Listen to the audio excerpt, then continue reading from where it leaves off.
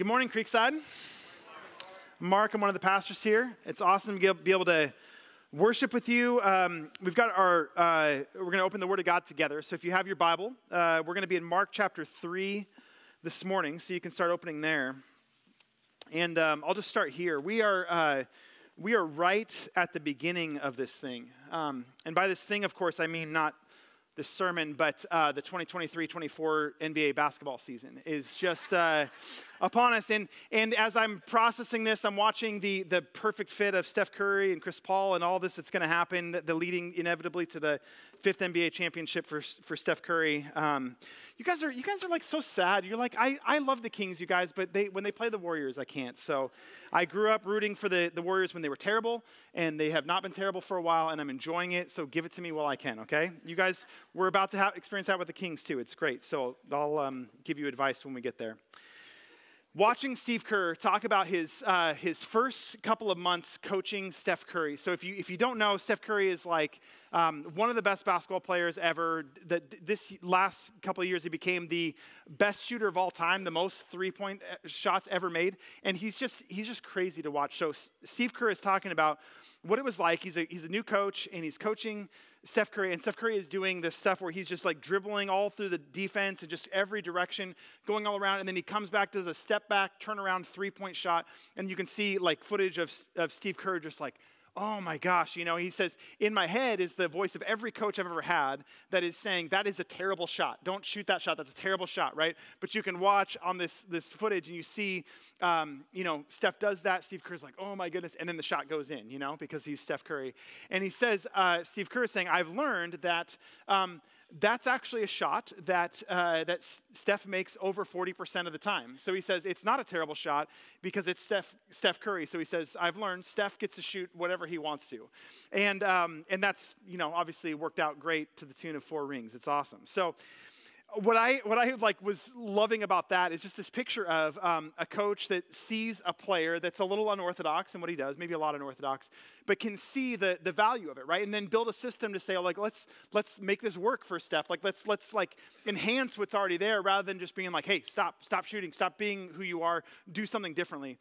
This sermon has a lot to do with family. It has to do with opposition and with family. And one of the things I see is we have families that are in many cases lovely and in many cases very broken. Right? And your family can either be that like support system, that network that brings life to you and enhances who you are and sees your potential and unlocks that further, or they can be the ones sometimes that hurt us the worst and oppose us the most intensely, and there can be a lot of pain. So I want to say at the outset, I grew up with an incredible family, and they're great, and I have nothing against them. So that's been said. My in-laws are here this morning. I want to say they're perfect in-laws, and I've got great. I have heard that in-laws can be tough. Mine are not. Mine are a blessing. So, but family is either right on our team or they're trying to stop us and oppose us. So we're going to see those dynamics with Jesus this morning. It's an interesting dynamic. This passage is all about juxtapositions. We're going to look at a few different kind of episodes here, and just seeing those two things laid next to each other is an interesting way to compare. And at the end of it, there is, I think, a really strong and a really beautiful invitation for all of us in that. So let's just jump in to Mark chapter 3. In verse 13, we've seen Jesus is having increasing tension and conflict with the Pharisees, the religious leaders, and Jesus is navigating that. And now we're going to see some kind of different angles come on some of these things. So verse 13. And he, Jesus, went up on the mountain and called to him those whom he desired, and they came to him. And he appointed 12, whom he also named apostles, so that they might be with him, and he might send them out to preach and have authority to cast out demons. Jesus is here, and this is the calling of the 12. So we've seen him invite some of these people to say, follow me. They're out fishing, and he says, follow me. They're in the tax booth, and Jesus says, follow me. So he's been collecting these people, and he's gotten more followers than that, more disciples. And now he goes up on a mountain to kind of say, okay, these are my 12, okay? So why 12? Why all this? I think what's the parallel that I think Mark is inviting us to see is with the nation of Israel as a whole. 12 is a number that makes you think of Israel because Israel was the 12 tribes of Jacob, whose name was changed to Israel. He was the father of 12 sons. They became the 12 tribes of Israel. And Interestingly, if you look back at that story, Israel was in slavery in Egypt. And in the book of Exodus, we see God coming to his people, calling them out of slavery, leading them out. They go through the Red Sea. They go to the foot of Mount Sinai. God has saved them. And Moses goes up on a mountain, Mount Sinai. He gets the law of God and comes back down and says, God is making this covenant with you, you 12 tribes, and he's going to make you into a kingdom, right? There's a nation and there's a kingdom where God is now ruling over them. Well, Jesus now is here, much later. And Jesus, we've already seen some echoes of this story where Jesus has gone through the water in baptism, just like Israel went through the Red Sea. He's gone out into the wilderness, like Israel went out into the wilderness, into the promised land, which is like the kingdom. So there's been echoes of this, but Jesus now goes up on a mountain, and there he's taking these 12 followers that I think are a picture of the 12 tribes and almost saying, okay, take two. We're going to do this thing with Israel once again. And there's this picture of him kind of reconstituting Israel or reconstituting the kingdom. And he's going to explain to them what that's going to look like. It's a beautiful thing. We'll see echoes of that throughout the Gospel of Mark as we keep going. But here's these 12 men that are going to be this picture of the whole thing. And he actually, in this section, these couple verses, he gives a bit of a job description for them. So I see three things here that he's saying, this is what it's going to mean for you to be my disciple or my follower. So the first of all is he calls them to first just be with him. So I think that's a beautiful thing for me. I want to be a follower of Jesus. I've been invited to follow him. The first thing is just be with me, right? You're going to follow me around. You're going to be in my presence. And so that's what they're called to do. He also, it says he calls them apostles, and he's going to send them out to preach, to proclaim the good news. So the term apostle means a sent one. And so Jesus is saying, okay, you're going to be with me, and also I am reserving the right here to send you out to go and proclaim the good news that you're experiencing. It's not about just you being in this happy classroom setting. I'm going to be sending you out. I love that that's in there from the very beginning of what it means for them to be disciples. And then the third thing is he's going to give them authority over the demons. So this world of evil, this world that's just touched by and ruined by, and in many cases ruled by evil demonic forces, Jesus is taking his followers and saying, you're going to be with me. I'm going to send you out to proclaim that there's good news, and I'm going to give you power over the evil that's out in the world around them. So this is Jesus' mission. Jesus comes and he walks through this world that's just haunted and broken by all these things. And he's saying, I'm here to find people that need to be set free and to do it, to set them free. And here he's taking these disciples who I guarantee don't have a clue what's about to happen. But he gives them this mission and says, you're on the mission with me. There's people out there that are hurting. They need to be set free. And we're going to do it together. It's beautiful. Now, we get into the list of who the 12 actually are. Okay, so in verse 16. He appointed the 12, Simon, to whom he gave the name Peter, James, the son of Zebedee, and John, the brother of James, to whom he gave the name Boanerges, that is, sons of thunder, Adam and Philip and Bartholomew, and Matthew and Thomas, and James, the son of Alphaeus, and Thaddeus, and Simon the Zealot, and Judas Iscariot, who betrayed him. So there's the list of the 12. I have literally read entire books on just this list of 12 names, but don't worry, we're not doing that this morning. They're out there and they're great. But I just want to make a couple of comments about this. So one, we already know this isn't all of the disciples, okay? So he took them on the mountain. He chose these 12 from amongst all of them. So Jesus' group of followers is actually a lot bigger than this. It includes men and women. One of the things actually that we see in this list is there's 12 dudes that he calls to be his apostles, disciples. And so that's an interesting thing. But also, they're all 12 Jewish people. So what we're going to see is Jesus has followers that are Jews. He also eventually is going to have followers that are Gentiles. Jesus, even at this point, has followers that are men, also followers that are women. And so this isn't meant to be like an exclusive kind of a thing. This is meant, I believe, to paint a picture of a certain kind of a reality, right? I think it's meant to tell us something about Israel and the people of God and what he's doing, and we'll let the rest of the story unfold about who gets to follow Jesus and who doesn't and how he utilizes those people. But we're seeing from the beginning, he's calling these people in, and this group of people is wild. It's diverse, it's wild, it's kind of crazy. So even just from reading this list without any background information, we can see there's people here that are fishermen, okay? So they're not specialists in theology or ministry or anything like that. They're just fishermen, and Jesus had called them. They get to be part of this whole thing. There's a couple of guys that are called Sons of Thunder, right? Which, like, I don't know all of what that's about, but it's a pretty, I feel like you got to do something crazy to earn that nickname. We see them be a little bit, aggressive later in the story, and so maybe that's part of it. There's a tax collector that's been called and invited to be part of this group. We saw that story a bit ago. And so that's someone that is basically going to his fellow countrymen, and he's teaming up with the oppressive system. So he's a traitor to his own people, and he's making money off of extorting money from his fellow countrymen. So this is not a popular guy, but he is one of the 12.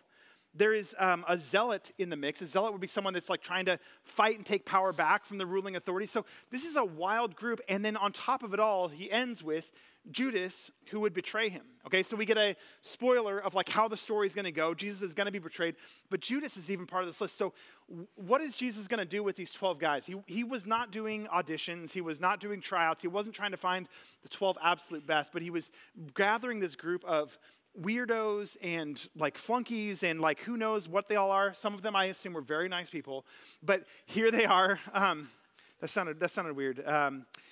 Anyway, it doesn't matter. This weird group that he calls together, which just means this. When God is setting out to do something, when Jesus is saying, here's the crew that I'm going to invite, I guarantee based on this list, there's room for you and I, okay? Wherever we fall in this thing, we assume that we're like, okay, Jesus is now bringing in the specialists and the really good ministry people. That's why he invited me. We shouldn't assume that maybe. Maybe we're more like the zealot or the tax collector or whatever. But he's like, I'm still going to do this thing with you, and I think that's beautiful. All right, let's keep going into this whole thing. So we're seeing Jesus calling a group of people. He's going to make a kingdom. He brings in these 12, and there's this beautiful thing that he's starting here, right? Well, into the story now walks a juxtaposition, okay? There's his followers, and now we're going to see his family coming into this whole thing. So verse 20, then he, Jesus, went home, and the crowd gathered again so that they could not even eat. And when his family heard it, they went out to seize him, for they were saying, he is out of his mind. Now that to me is relatable, right? Like, it sounds like family. Like, so again, my family, perfect, of course, and in-laws included. But your families, I feel like that idea of our kid is kind of crazy, right? Like, I've heard that from you guys, okay? So it is just like a family to be like, yeah, we've got this one weird kid, that whatever. And it's crazy to me, though, that that's how they see Jesus. Like, that's literally, this is in the Gospel of Mark. They think that Jesus is crazy and out of his mind. So the side-by-side is, there's all these followers of Jesus that they go back to his house, and Jesus is there, and there's people that are just like, if Jesus is there, I'm there, right? I need to be healed. I need to learn from him. I'm like, they're finding life in Jesus, and so they're just crowding around, and they're just all there to like, there's not even room for them to make a sandwich, is basically what he's saying. They can't even so they're just there. And meanwhile, his family is off at a distance, and they're like, oh man, like Jesus is at it again. And so they're like, let's make the trip. So it's a 40-mile trip. It's like walking from Lodi to here to come and get Jesus. And so it's a decent like travel for them at that time. And they're just like, they're embarrassed. They're embarrassed of Jesus and what he's up to. And they're like, oh boy, he's at it again. So they're going to come and get Jesus. A little bit crazy. To me, that's not the way Jesus is, or the family of Jesus is often depicted. But N.T. Wright says it like this. Despite what pious Christian traditions have sometimes said about Mary, Jesus' mother, at this stage at least, she clearly didn't have any idea what he was up to. She had brought the rest of the family to find him and take him away, to stop him behaving in such an outrageous fashion, bringing dishonor to the family name. They thought he was mad. So I love that picture. There are, like that. This is one of the things with Catholicism that I think they did in a very strange and inexplicable way of like, there is, certainly Mary is pictured beautifully in the Gospels. So she's like an example of faith, honestly, when like that whole assignment she was given of like giving birth to the Savior is pretty intense, and she handled it really gracefully. We'll see again in the future, both Jesus' brothers, it's probably his half-brothers, right? Because if you think of Jesus as the son of Mary and the Holy Spirit, right? So then maybe Mary and Joseph have other kids, and these become his half-brothers. I think that's what's being described here. But in this whole thing, his brothers do beautiful things later on too, and Mary does. But here, this is like a weak moment for them, okay? We see them at a low, and I think theologically that's fine, right? We see all the time in the Bible people that do beautiful, great things, and then they have these low moments. I think this is one for Mary. And so we're seeing a crowd of people, a group of followers of Jesus that are just finding so much life in him, and we see the family that's like, oh boy, I'm a little embarrassed about what Jesus is up to now. And as I said, many of us know what that's like in a family sense, to be kind of on the outside with your family, to have them concerned, to be sort of tried to be reined in by the family. Crazy that it's happening to Jesus. Okay, juxtapositions, side by sides. The crowds, there's the family. Now we're going to see another group. These are the scribes, and they're going to come from Jerusalem, which is twice as far away, and they're coming with a mission, and they're going to accuse Jesus. So here we are in verse 22. And the scribes who came down from Jerusalem were saying, "He is possessed by Beelzebul, and by the prince of demons he casts out the demons." And he called them to him and said to them in parables, "How can Satan cast out Satan? If a kingdom is divided against itself, that kingdom cannot stand. And if a house is divided against itself, that house will not be able to stand. And if Satan has risen up against himself and is divided, he cannot stand, but is coming to an end." All right, so here is now this group, this official delegation, the scribes. They're like the emissaries, I guess, for probably the Pharisees, like the religious order, the establishment.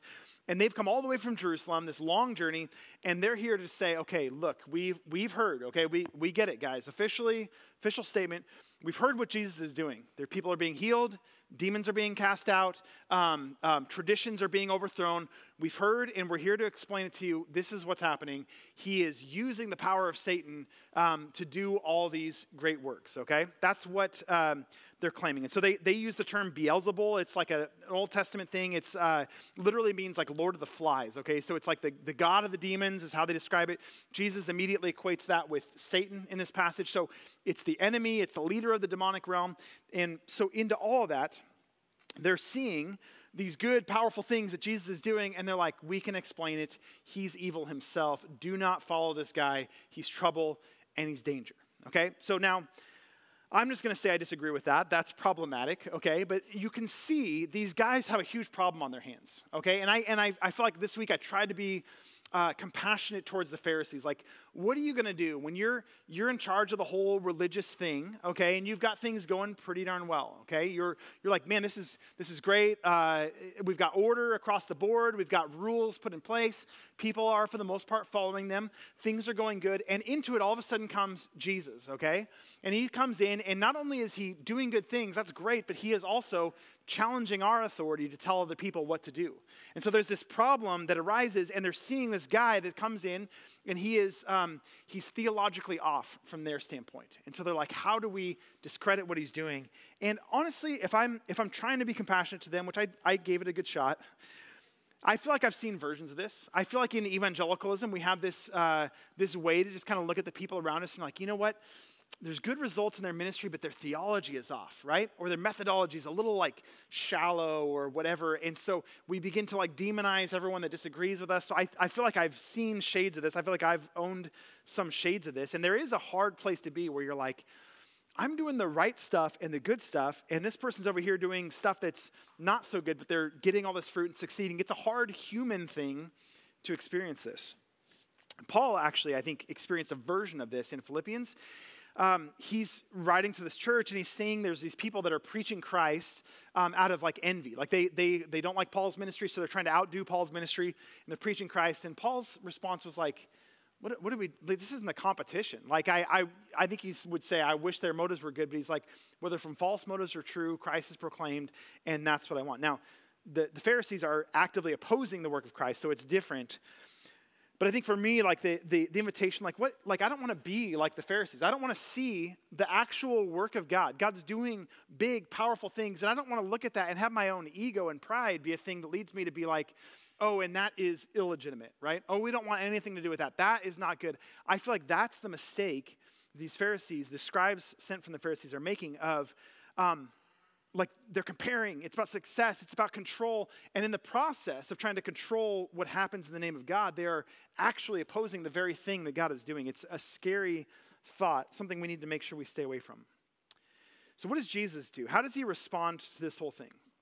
First thing Jesus does is not address their heart or whatever. The first thing Jesus does is he basically exposes how silly their argument is. He's like, you guys, this is your argument? This is like the laziest logic ever. He's like, so you're trying to say that Satan is trying to just like build his kingdom by destroying his kingdom. He's like, it doesn't make any sense, right? Like Satan comes, casts out the demonic forces, and somehow that's supposed to serve Satan's cause. Like he's like, you guys that's so lazy and illogical. Like that's not how this works.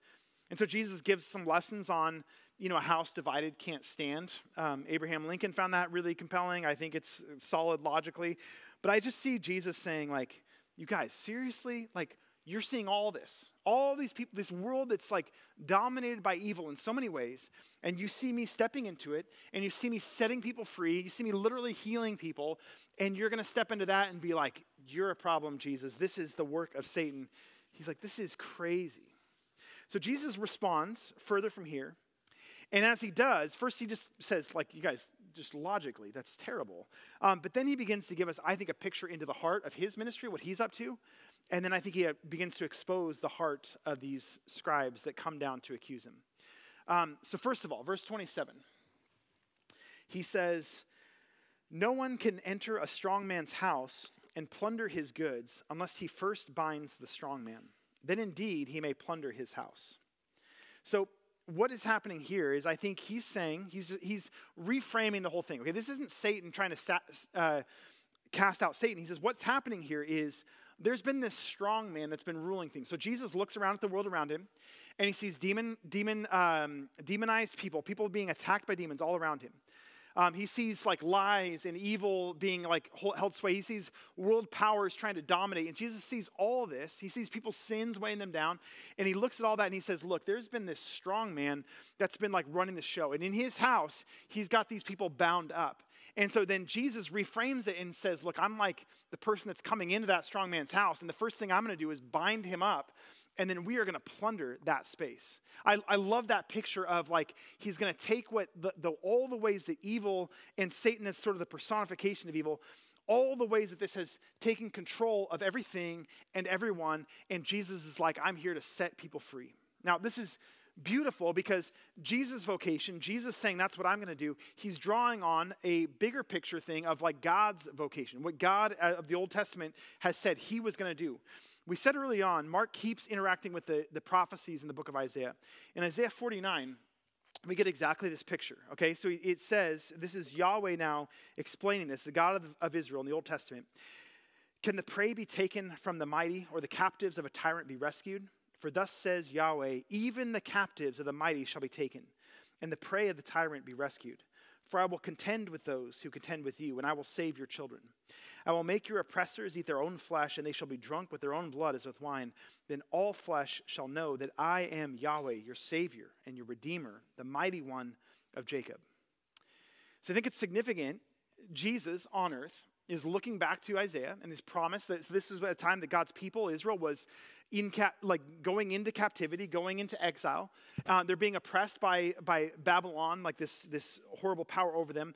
They're like just wrapped up in their own sins. And Yahweh, the God of the Old Testament, is saying to them, I am going to come and I'm going to set my people free, right? I'm going to take the prey from this like strong man. Like that's the picture that they're getting of Yahweh. And so Jesus comes and he frames his ministry in exactly the same way. I'm here to set people free from the strong man. I think it is an identification always with Yahweh. Jesus does see himself in the same way, doing what Yahweh was saying he would come and do.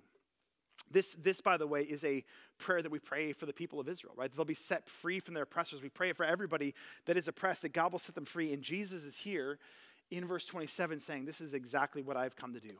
So if we look at ourselves, like Jesus is saying, like, I love this picture. He's like, I haven't come just to set the record straight. I haven't come just to show everybody that I'm right and they're wrong. He's saying, I've come to set people free. And looking at his day and all the havoc that evil had worked, I think we can look at our own day, right? Our own situation. And we look around and I do wonder this, like there's a lot of demon possession type stuff going on in the Gospels.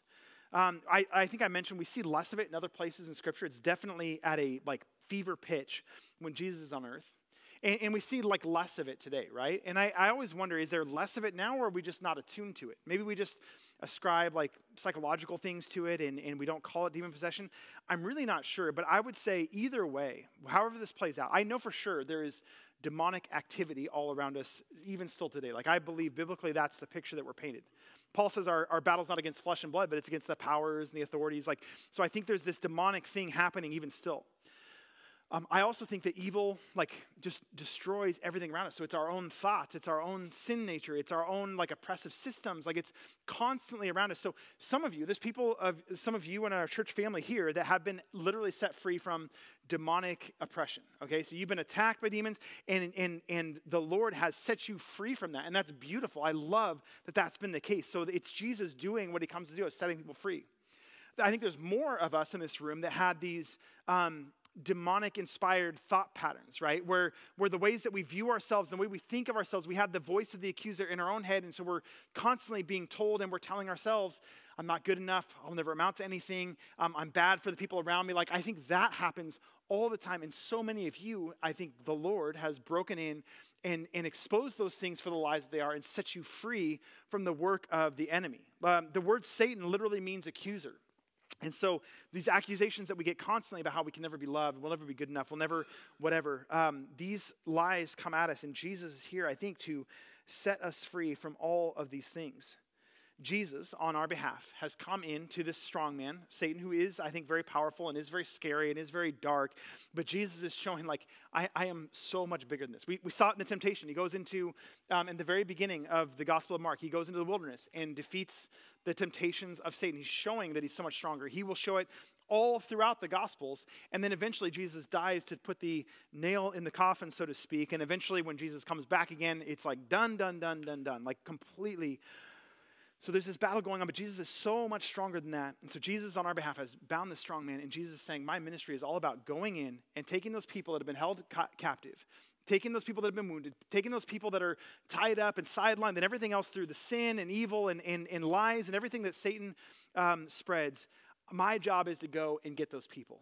And I'm saying, man, we could have a whole worship service in here about how powerful it is that we have been set free from that. We could tell story after story after story in this room of deliverance that we've experienced. But I'm going to tell you, there's still many of us in this room that we need that. We need that. Maybe it's completely. Maybe it's I've never given my heart to the Lord and I just need the freedom that he offers. I'm telling you that's on offer right now. Jesus is saying, I came to do that, and he came for you, and I want you to see that and experience that.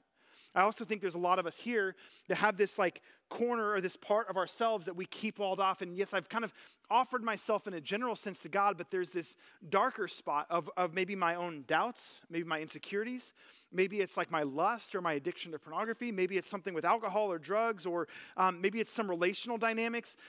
Whatever that is, we keep a section of ourselves walled off. And Jesus, I think, is saying the same thing. I'm binding that strong man and I'm coming in to plunder that. And so many of us need that last part of ourselves to be conquered by the Lord as well and invited out into freedom in life.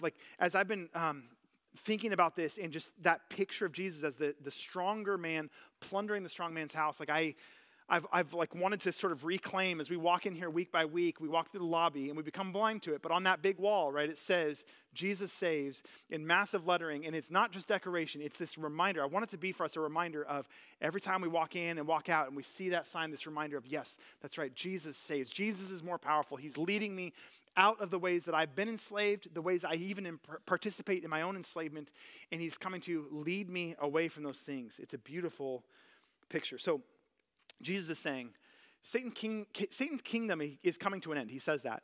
It's not falling apart because Satan's working against it. No, Satan's kingdom is falling apart because I am here and I am fighting against it, and Jesus is the one that is going to win this over. Now, amen. Jesus does all of that for us, right? Then what does he do? He turns and addresses what's going on with these religious leaders, the ones that are looking at the actual work of God. I mean, just think of how much they've prayed for the work of God in the world. This place is so broken and we're all hurting so much. And so Lord, come and work. And then here is Jesus, and he's literally working. People are being set free. Demons are being cast out. People are being healed. All this life is being found, and they look at that and they're like, oh, gross. This is from the devil himself. And so Jesus turns then to those religious leaders that see it that way, and he talks about their hearts, their hard hearts. So here's what he says in verse 28. Truly I say to you, all sins will be forgiven the children of man, and whatever blasphemies they utter. But whoever blasphemes against the Holy Spirit never has forgiveness, but is guilty of an eternal sin, for they were saying he has an unclean spirit. Now, I don't want to spend forever here, but this brings us to this topic of the unpardonable sin or the unforgivable sin that maybe that's like totally new to you, but this is where it comes from. So I remember maybe 10 years ago or so, there was this like stream of like YouTube videos coming out where there was like teenagers and like, I don't know, old atheists and stuff like that. And they would basically make a YouTube video where they're like, I hereby commit the unforgivable sin and I blaspheme against the Holy Spirit. And it was like, I was just seeing more and more of these come out. And it's really sad, to see that. But I also think it's misguided, okay? So if you, obviously, like I don't condone blaspheming the Spirit and doing this, but they thought, okay, I'm just going to do this in a way that makes sure that I can never be forgiven and I'm unforgivable, and that's great. But here's what's actually happening here. It has actually nothing to do with like, it's not something you can do accidentally. So I know there actually are probably people here that you're like afraid, like maybe I accidentally commit the unforgivable sin, like I don't want to do that, and there's like a little fear about that. So don't worry, it's not something you can do accidentally. I also don't think it's something that you can do once and for all, just like these YouTube people, like, good, I'm going to post it online and then I'm done and I can move past Jesus forever. I think it's really misguided. The best explanation I got of this is from Morna Hooker, who's she's a theologian and a commentator. She says, Mark has interpreted the unforgivable sin as the deliberate refusal to acknowledge an activity of God's Spirit in Jesus' ministry. It's the attitude which makes a man attribute the work of God to Satan and confuse goodness and evil, truth and falsehood. Such behavior indicates that an individual is guilty of an eternal sin. His attitude of mind is so fixed and obstinate that it forms a permanent obstacle between God and man. What she's saying is this: it's not like a statement you make once of like, I want nothing to do with God, I blaspheme the Holy Spirit. No, she's saying it is this spirit that leads a person to be so opposed to God, so stubborn in their thoughts against God, that even when you see him working as clearly as he was in the ministry of Jesus, you say, I want nothing to do with that. That's evil. And she's saying it's that position of heart. So I just want to invite you to, like, if you're like the person that's like afraid of like, oh, I don't want to, like, no, you can't do this by accident. And if you are the person that has been living your life in such a way that you're like, I'm so opposed that no matter what God does, I'm going to stand against that. I just want to invite you to see Jesus as the one who sets us free from all oppression and all slavery. I think that's a form of mental, spiritual slavery where you're just totally opposed to what he's doing. And I think God invites us beyond that. So I think it's fascinating that who commits this unforgivable sin in the Gospels, it is not the sinners, it's not the tax collectors, it's not the prostitutes, it's not the atheists that are against God. The people who commit this are actually the religious leaders. They're the ones with the credentials. They're the ones that have been to seminary. They're the ones that are trying to lead a nation spiritually. And they're the ones that are so hard-hearted, so into their own control that they are opposed to the things that God's doing. And Jesus is here saying, man, I'm coming to fight against all of that. And I'm coming to invite you beyond that. So no matter where you're at, I invite you, look to the strong man. Jesus is the strongest man of all, and he is there to set you free. So wherever you're at, even if you feel like that's you, just recognize the work of God, acknowledge it as the work of Christ, and you're good. Like, I think that's the whole point. You're good. I think the only way to commit the unforgivable sin would be to live a life with zero humility and zero ability to recognize what God's doing. So the irony in all this is the scribes traveled a long ways to come find Jesus and to be like, the ministry of this man is building the kingdom of Satan, right? But the irony is, Satan wasn't served by what Jesus was doing, for sure. But Satan definitely was being served by what the religious leaders were doing. When they come and they accuse, remember, Satan means accuser. Like, that's what the word means. So when they come and they accuse, they're doing actually Satan's work for him. And I've been sort of startled by seeing how easy it is for us to do the work of Satan for him. We don't need to make his job easier. Jesus is inviting us to something better. So what does that look like? What is he inviting us to? We'll see in the last couple verses as we wrap up here. The true family of Jesus. So now finally, Jesus' family arrives on the scene. They've come because they thought he was crazy. They're going to pull him out. So here's what he says in verse 31. His mother and his brothers came, and standing outside, they sent to him and called him. And a crowd was sitting around him, and they said to him, your mother and your brothers are outside seeking you. And he answered them, who are my mother and my brothers? And looking about at those who sat around him, he said, here are my mother and my brothers. For whoever does the will of God, he is my brother and sister and mother. So I said that Mark is painting juxtapositions here. He's laying things side by side by side. And so first of all, we see there's the crowds that are following Jesus, and there's Jesus' families. The crowds are like, man, we're finding life in Jesus. Jesus' family is embarrassed, and they're outside. So the crowds are inside here. They're inside listening to Jesus. The family is outside. Now, Mark doesn't say it, but I'm sure like their arms crossed, like, hey, someone go in and get Jesus and tell him like he needs to cut this out. He needs to be done. So not a good look for the family, but the crowds are in there and they're just learning from Jesus. Interestingly, there's the scribes that are coming, the religious authorities, and there's the family. Neither one of them takes Jesus at face value. Neither one of them is honoring what's happening with Jesus here, okay? So the scribes were, I think, threatened by Jesus' ministry, but the family was embarrassed by Jesus' ministry. And I am honestly not sure which is better. Is it better to be like accusing Jesus of having a demon, or is it better to accuse him of being insane? Like, I don't know, honestly, which is better. It just shows how our posture can get wrong in all these different ways. Mark is comparing and contrasting this. But Jesus looks, and look, I mean, I think Jesus is saying this to us today too. So many of you in this room know, what is it like to be shunned by your family? What is it like to be wounded by your family? What is it like to have those people that should be your like ride and die people, like the people that are just there by your side? Like, what is it like to have them sort of turn on you? Many of us know what it's like to be sort of ostracized from our friend circles outside of the church. When they find out we believe what we do about Jesus, it's like, okay, like I thought you were intelligent, but this is weird, you know? Many of our youth, I think these days, are like out in the world and they're experiencing a weird tension, a weird opposition where they're kind of sidelined. They're a little bit on the outside. They're not doing what the other kids are doing. Like that's always been a thing, but it feels like it's intensifying in some ways. So all of that is the case where our families cannot be the safe place that we want them to be. They can be a source of pain in a way that's really shocking and surprising. And Jesus kind of hears that, and he's in there, and he just looks around, and he says, like, okay, my mother and my brothers are outside. Well, let me ask you, who are my mothers and my brothers? He says, isn't it all of these? Isn't it these people that are saying, like, hey, I'm here to, like, do this with you. I'm here to do the will of God. You've got this mission, and we're here with you. That's what really family is meant to be. And so Jesus is saying, this is like my radical redefinition of family. It's those of us that are getting after it together and pursuing the things of God together. It doesn't mean we hate our families, although honestly, Jesus kind of says that later, so I'll have to dance around that later. It's funny to me, every time I try to like nuance and make a little more palatable what Jesus says, he usually is right there being like, nah, I think that everyone should struggle with it. I'm going to say it as hard as I possibly can. But he's inviting us to see ourselves as his family. So we're not, who's the real family? Not the ones that are sitting there judging and being like, oh man, we're so embarrassed by what you're doing.